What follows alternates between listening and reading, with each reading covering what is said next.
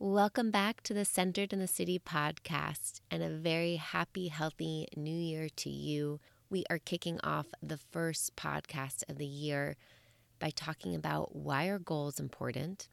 And I'm also going to be breaking down my marathon training, my speed walking marathon training to be exact.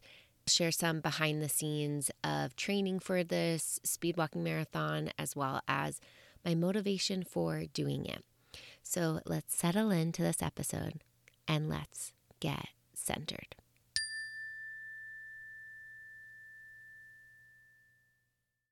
We are in the new year, so it probably means goals are on your mind.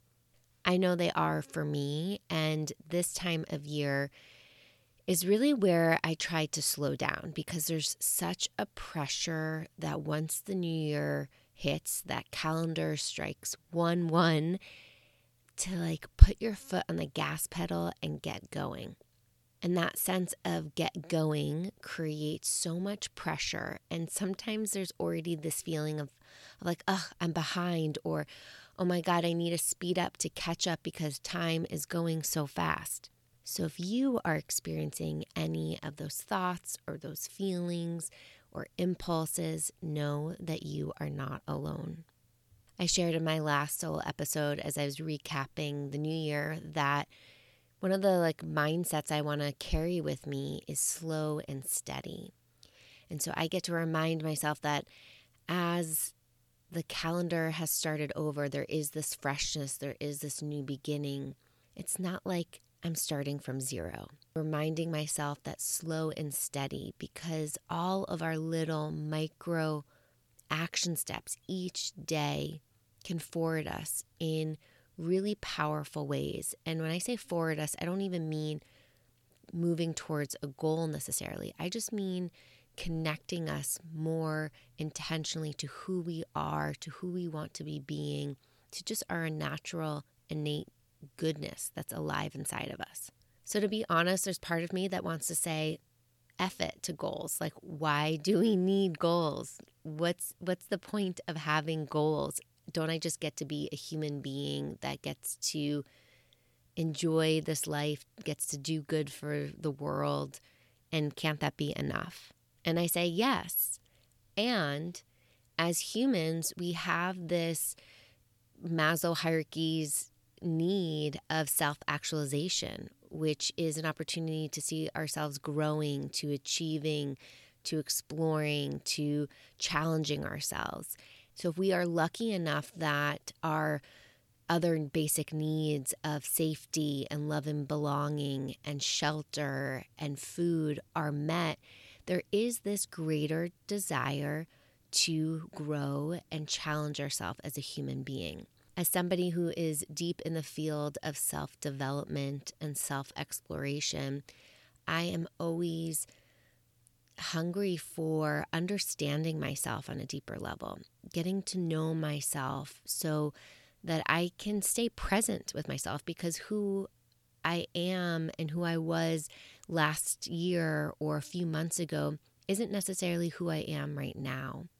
And that's not from a schizophrenic perspective, but it's this idea that we have choice in every moment, that we get to choose, that we get to grow, that we get to learn new things that can inform how we want to be doing life the same or maybe differently. On the podcast, I've talked about the difference of intentions versus goals before. And just to recap, intentions are about setting a way we want to feel and be. So I want to feel calm and present when I interact with family, or I want to feel confident and energized while I'm facilitating my morning Monday meeting with my team, or when I mess up on an email or on a project, I want to be really kind and caring to myself and remind myself that I can always begin again and try harder next time. Goals, on the other hand, are more specific. They're more actionable. There's a way to measure them and to track them in a more tangible insight. So for instance, I have a goal of reading one book a month for the next year. Maybe you have a goal to travel to 3 new countries. Maybe you have a goal to run a marathon, or maybe your goal is to apply to a new job that offers leadership potential and growth opportunities. So hopefully, as you can see from these examples, goals are these external achievements, and intentions are more about how do you get to live and be every day, regardless of the outcome. Now, I talk about in my work and in the intention setting party, which is coming up in a few weeks if you're interested in joining, how setting intentions is really important as our foundation, especially creating what I call the power intention, which is this word or theme that gets to be an anchor, kind of a motivating light that drives the rest of our actions. And when we anchor into our power intentions and when we anchor into our intentions, that can help us inform our goals. And it helps us create goals from a place of want to and a place of intrinsic motivation and goals that are more rooted and aligned to our personal value system than just because it's something that we think we should be doing, or that's what my parents have done, or that's what everybody else around me is doing, or what I see on social media. And that sense of being like a fish, just going with the flow of life where everybody else is taking you, and it not necessarily feeling like, oh, that's where I want to be going. And when that happens, I start to see people feel like they are in the passenger seat of their life. Somebody else is driving the car. They don't really know where they're going, and they're just along for the ride. Instead of feeling like they are in the driver's seat, that they know where they want to be going, and that they also have their foot on the gas and the brake pedal, understanding how to play with pace and understanding when to take breaks, when to put their foot on the gas pedal and go maybe a little faster or a little harder or a little bit more focused, or when to park the car or change directions, right? There's a lot more empowerment when we are in the driver's seat. As you are thinking about your 2024, I really welcome you to rest into your intentions. I will have linked in the show notes a free process you can find out on my blog around how I like to create my power intentions, and then use those power intentions to create greater intentions and goals for the new year. And if you're wanting some support in how to do that, I welcome you to join me and a group of amazing people for the virtual intention setting party. It's going to be really fun. It's an opportunity to have space to do some meditation so that we drop below the surfaces of shoulds and connect deeper to our inner wisdom that we want to tap, that we want to harness to help guide us so that we can be in that driver's seat. So if you're interested in joining us, check out the show notes and the link. Otherwise, you can head to wadebrill.com/intention setting party 2024. Last year, my power intentions were deep listening and patience. And so when I started to think about these deeper intentions, I started to explore my goals. And one of my goals became to speed walk a marathon. And this goal came out of my practice, my intention of patience, of cultivating more patience in my life. Because I felt that, you know what, to train for a marathon, to speed walk a marathon is going to take a lot of patience. I'm used to walking a lot, but not for that long or that sustained distance. I've never done a race before, like the turkey trot, a 5K, a half marathon, none of that. That has never been on my radar or something I've been interested in doing.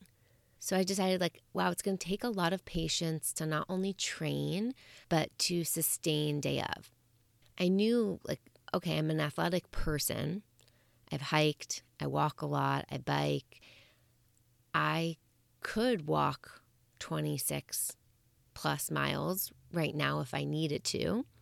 However, I wouldn't necessarily be in the best shape. Like I would probably have a lot of pain while doing it, or after the fact, I might have even more pain, or maybe I'd injure myself. So training became really necessary and really important. Now, I think we can create goals at any time of the year. It's not something that we just have to do at the beginning of the year. I think that, again, marketing New Year's stuff is kind of bullshit. However, at the same time, when we think about having this fresh calendar to play with, where there might not be as many things scheduled yet, where we still feel ownership of our time and attention, it can be really important to start to claim some of that space for ourselves at the beginning of the year before other things start to fill up. So for instance, I knew I had to think ahead and explore, okay, if I'm going to do a walking marathon, do all marathons allow walkers? Are there specific marathons that are just walkers? Like I had to do some research to get some information. So this wasn't just a goal and it was going to magically happen, right? I had to put some action. Sometimes when we set goals, they can be really overwhelming because we have no idea where to start. And there can be so many different places of entry. There's not necessarily always the one right place of how to start searching or attacking a goal. So for me, this walking marathon was about getting educated. I didn't know anybody that's ever walked a marathon. I've known people that have run a marathon. So I needed to do some research. For those that are interested in doing a walking marathon, there are numerous marathons out there like the Hawaii Marathon, the Portland Marathon, the Athens Marathon, I believe the LA Marathon, that allow walkers. There's some that don't. Once I had some research, I started to think about, okay, what time of year would be ideal? And that's where my husband and I started talking, and we thought, you know what, it'd be really fun to kick off our honeymoon / 5-year anniversary by doing a marathon together. So he joined the speed walking marathon train with me. And that is where we started to explore the time of year, which was November. And we started to look for what marathons are happening in the world around November. And we discovered that the Athens, Greece Marathon is happening. And that felt so fun because that's the original marathon. It felt connected to history. It was probably going to be beautiful and good weather. It was part of the world that we wanted to explore that we've both never been to before. So having that end date helped us think backwards. So we were like, okay, we're going for this Athens Marathon, which means registration opens, I believe it was in February. So we had to have that on our calendar as a starting place. Now, for somebody like me who's never done a race like this before, I didn't know how competitive this was going to be. So when the registration opened, I believe it was like noon Athens time, which was about like 2 a.m. Pacific time. We were committed to doing our best to getting set up for this marathon. So we woke up at 2 a.m. and registered and we got in. And just to be transparent, there was like a way to easily cancel. You had to cancel within 3 months of the marathon and you'd get your money back. And I think it was like maybe $75 or something to register. The fact that they had an out policy was also a very easy way to commit, which is interesting for the mind, right? Like if I look back and I'm like, I had like 1 foot in, 1 foot out, like how committed to this goal was I really? Like everything in life, it's helpful to know that there is a way to modify plans if you need to pivot. But setting that goal was really helpful because it became this pillar that I knew I was working towards. And it was something to look forward to. It was something that my husband and I were doing together. It was also something I was doing for myself. It was a way that we were also celebrating our marriage and our relationship. And now that I had a date that we were aiming for, this November 12th date for the marathon, I knew that we were going to want to start really training over the summer. like at minimum 3 months prior to the marathon. So then I had that time frame in August kind of blocked out in my calendar and mentally, so that I knew, okay, come August is really where I got to zone in and start to focus on training more seriously. Now, when we think about setting goals, it's really important to think about why are we setting this goal. So again, not only does it come back to our intentions, but when we understand the why, we're also getting to the deeper value here. And so for me, my why for wanting to speed walk a marathon was because I love walking so much. Walking has been always this gift of mental health, of creativity. It's a way that I connect to my body. It's a way that I feel more connected to the space and environment around me. Walking feels like such a gift. My desire to speed walk this marathon came because I wanted to take my relationship to walking to the next level. Like I wanted to see how fast can my body actually walk when I challenge it in this way. Can my body walk a marathon? What does walking a marathon actually feel like in my body? Is this something my body's actually going to enjoy and want to do more of? So this goal became important to me because it was about growth. It also had this element of spirituality in it. And to be honest, I also was needing and wanting a goal that was going to challenge me, but that I could actually achieve it. Reflecting on goals I've set in the past, they've been really big and lofty, and a lot of goals I haven't made. And that sense, that gap created a wobble internally for me last year of really feeling like I was lacking trust with self. Like, could I actually achieve these stretchy goals? And so setting this marathon goal felt like it was stretchy, it was challenging enough, but it was something I could achieve. And so I was looking to build that sense of inner trust and confidence within myself. So let's fast forward to the actual training of it, because I know a lot of you are interested in this. I got a lot of questions on Instagram and my DMs about training for the marathon. People have expressed doing marathons before, having run them, but that they're kind of overrunning, and that walking one sounded really fun.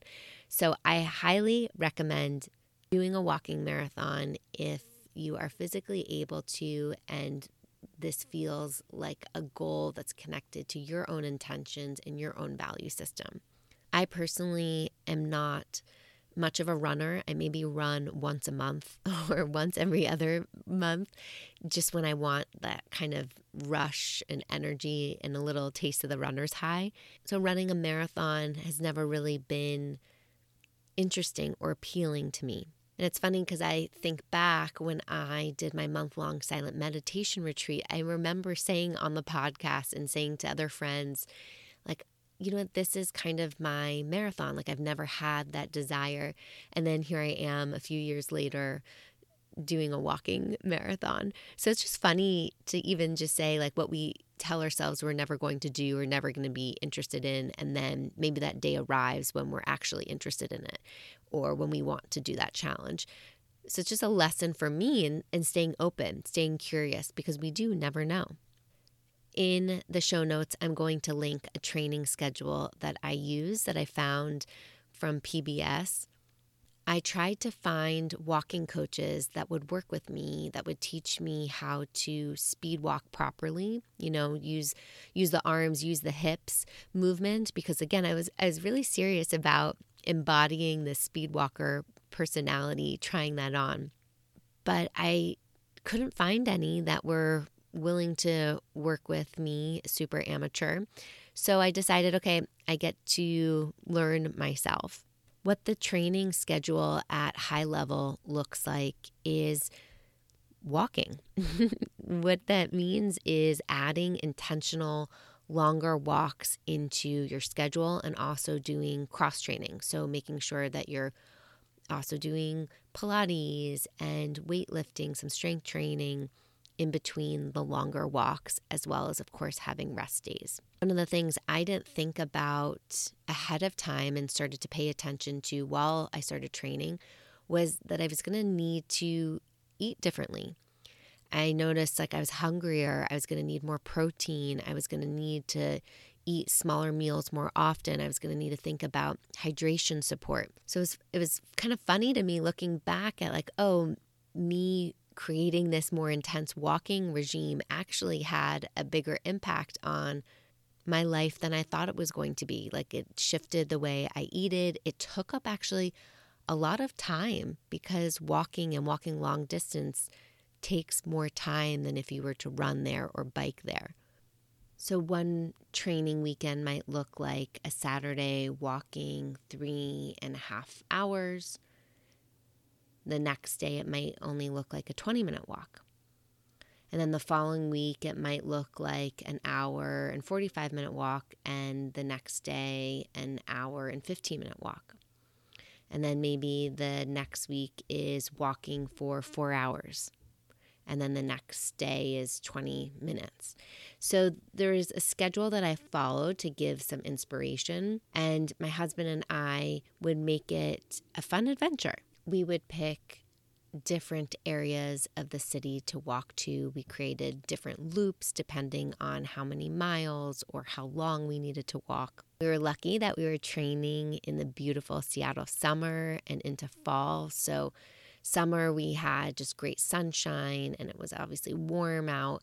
Fall, we got to watch the beautiful leaves change and we still had pretty good weather. We would explore new streets that we've never been on, or maybe we've driven on that street, but we've never walked on it. And walking offers such a different perspective. You actually get to slow down, even though we were speed walking. You get to slow down enough to see the houses, to see the architecture, to see the viewpoints, to notice the type of like energy or storefronts that are on the streets. So it really helped me connect to Seattle on a different level and have these urban walks to experience and explore. For those that live in the area or that are familiar with Seattle, we live in Beacon Hill, and so we would do one walk that went all the way from Beacon Hill through downtown, through Fremont, into the Green Lake area, around Green Lake, back around to University Village, and then we got on the light rail and went home. Or we would walk from our home down through South Seattle into Georgetown and loop around. So we're seeing all these nooks and crannies of the city, which was really fun. I've received some questions around, did you listen to certain podcasts or playlists while you were training? And the answer is surprisingly no. My intention before we started training was, wow, we're going to read and listen to so many audiobooks as we walk and talk, and we can have these like creative, enlightened conversations. But truth be told, we had no technology with us. Yes, our phones, but no headphones. And we just walked, sometimes talking, but a lot of times in just silence. So come race day, we didn't use headphones or any music. And looking back, I'm curious if that would have helped at any point. It was really helpful when on the race having music, live music at different points. It totally boosted energy and morale to keep going or to speed it up or to have a little fun or to kind of dance as we walk. So I am curious if I were ever to do a marathon again, would I want to create a playlist to bring with me just in case, or to help create more of a steady beat to carry along. So marathon day is here and we have to be up and at the buses at like, I think 5:30 in the morning, something ridiculously early. And because I've never run a race before, I'm not ranked. And so we were starting in the last block, which was at 9 a.m. So that meant we were getting to the venue really early and we were going to have a few hours to wait around. Not many people know this, and this is kind of funny. And if you are somebody who runs races, I'm sure you're going to laugh when you hear this. But my husband and I got a burrito, a breakfast burrito, and brought it with us to eat at 7:30 in the morning before we began our walking marathon, which when I hear that, I am shocked that we did that because the sound of that is just gross. Like, didn't you burp up or have a stomach ache or something like that? Because I feel like having a heavy burrito is the last thing that you're supposed to be doing before race day. But for us, we were hungry and we needed something substantial. And we knew we had a few hours to digest before we started the actual race. And we weren't hungry to eat it at 5:30 in the morning when we woke up. So we brought it to the stadium with us. And all the other runners and racers around us were just kind of laughing at us. We had one person walk by and be like, "Hungry, I see," So, yeah, you got to do what you got to do. Again, newbie here who's never raced before, stuff I will tell my future self / I hope this is helpful if you're ever considering running a race. And if you've run a race before, you probably know this. Bring TP and wipes. I know that doesn't sound that pleasant, but all the porta potties ran out of toilet paper like right when we all got there. And it was mayhem. So thank God there was this angel of a woman who gave me some extra, but bring some for your next time because you never know when you're going to need it. Now, for the actual race, my husband and I created a few goals for ourselves. First, we were just wanting to do a marathon, right? To speed walk a marathon. And I didn't want to just walk it. I was very motivated to have a fast time. Our fastest mile training was something in the 14-minute mile. But because we were doing, multiple miles, I want to say we were typically in like the 16-minute mile. So our goal became, can we get under 15-minute miles? And then our stretch and reach goal was, can we speed walk a marathon in under 6 hours? To put these numbers into perspective, because I know we don't typically talk about walking speeds and how that relates, that typically it takes about 20 minutes to walk a mile. And that's like dilly-daddling walking down the street. Some people might be slower, some people might be faster. I'm typically about like an 18-minute mile walk when I'm walking with purpose, but not necessarily speed walking. That's my New York City strut energy coming out. When we set the goal to walk a 15-minute mile, that felt stretchy. Like, wow, can we cut that down and then sustain that pace for 26.2 miles? I remember one day training, my husband said to me, if I walk any faster below a 15-minute mile, I feel like I'm just going to start to want to get into a run. And it's true. It's interesting sensation to feel in the body when you push yourself to walk with so much speed. What does it naturally want to start to do? So I'm very proud to announce that our final time doing the marathon, we hit our goal of walking way below a 15-minute mile. Average pace per minute per mile was 13 minutes and 57 seconds, which is awesome. And it took us a total of 6 hours and 5 minutes, 5 minutes to complete the marathon. The last few miles, we thought there was maybe a hope where we could catch up and actually get under 6 hours. So we pushed ourselves so fast to walk, not run. We stayed true to our goal of speed walking. And I have never felt my body move that fast. It was an insane feeling. And I noticed there was a little bit of nervousness of like, oh, am I going to injure myself? Like, am I pushing myself past a zone that isn't safe? And I really had to slow down and discern and just trust my body that it could move that fast and it could sustain. And so it was a very interesting like mental game and also listening to my body as I pushed. My body after that marathon has never been more confused and in pain than anything else.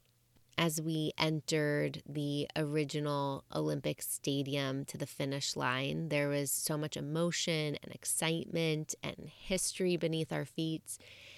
Once we passed the finish line and we slowed down, my legs just felt like they were that wobbly sensation, kind of like when you get off of a boat and you still feel like you have sea legs. As we cooled down, I felt this shift of my body, just like so confused. It just sustained intensity for 6 hours. I, of course, got chilled, and then I felt nauseous, and then I felt kind of faintish, and then was achy and hungry and yet nauseous and not wanting to eat. So I just felt my body like totally go into kerfluffle mode. I'm really grateful that we brought our own bars and own goos with us, because even though there were stops along the way that had Powerade and Coke and bananas and a few goos, most of that was gone by the time the walkers had gone. So it was really important that we had food to sustain us, and in the future I would actually bring even more with us. Now, since I was doing this marathon in a different country, I only had a carry-on, and it was the beginning of a 6-week trip. I only brought with me, but I'm so glad I brought it, was one single yoga tune-up ball. And for those that aren't aware, these types of balls are really helpful for myofascial reliefs.